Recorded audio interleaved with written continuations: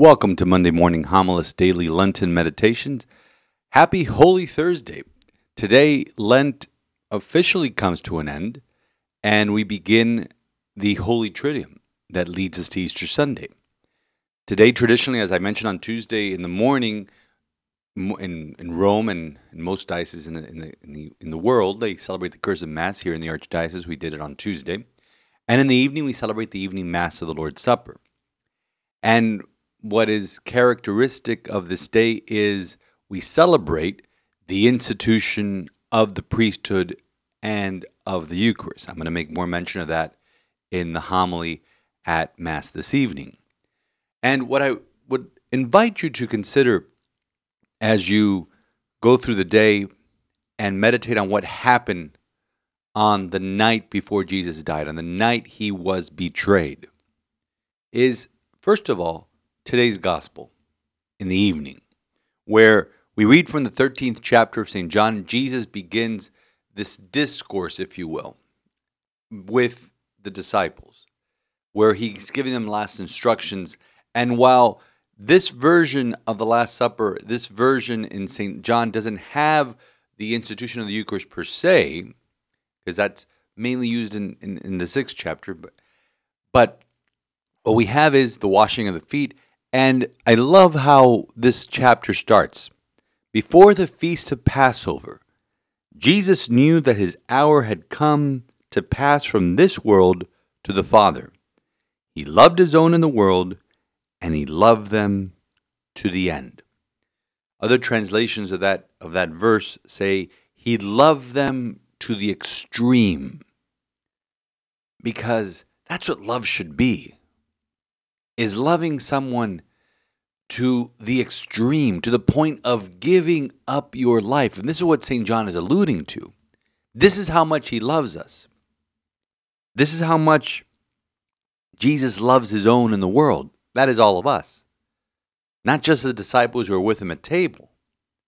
He loves us to the extreme, and that's how we are to love.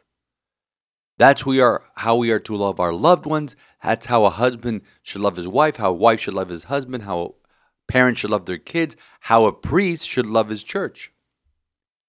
And that's what we celebrate today, because later on in the gospel, Jesus, we heard about this on Sunday during the second reading, that he took the form of a slave, and he does what a slave does when he kneels down to wash the feet of the disciples. Peter is beside himself. Master, you're going to wash my feet. You will never wash my feet, Peter says to him. But Jesus says, unless I wash you, you will have no inheritance with me. Because sometimes, we talk about serving a lot, but sometimes it's difficult to be served. We don't allow ourselves to be served. We don't allow ourselves to be loved.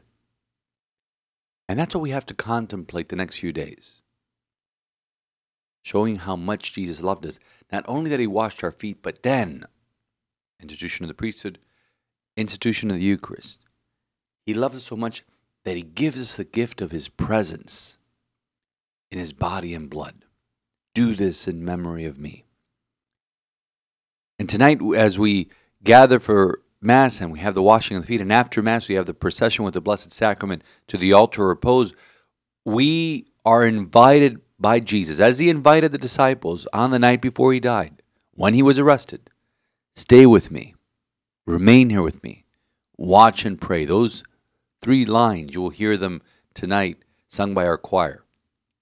We are invited to stay with him, to wait with him, to watch and pray, to remain there with him to the bitter end.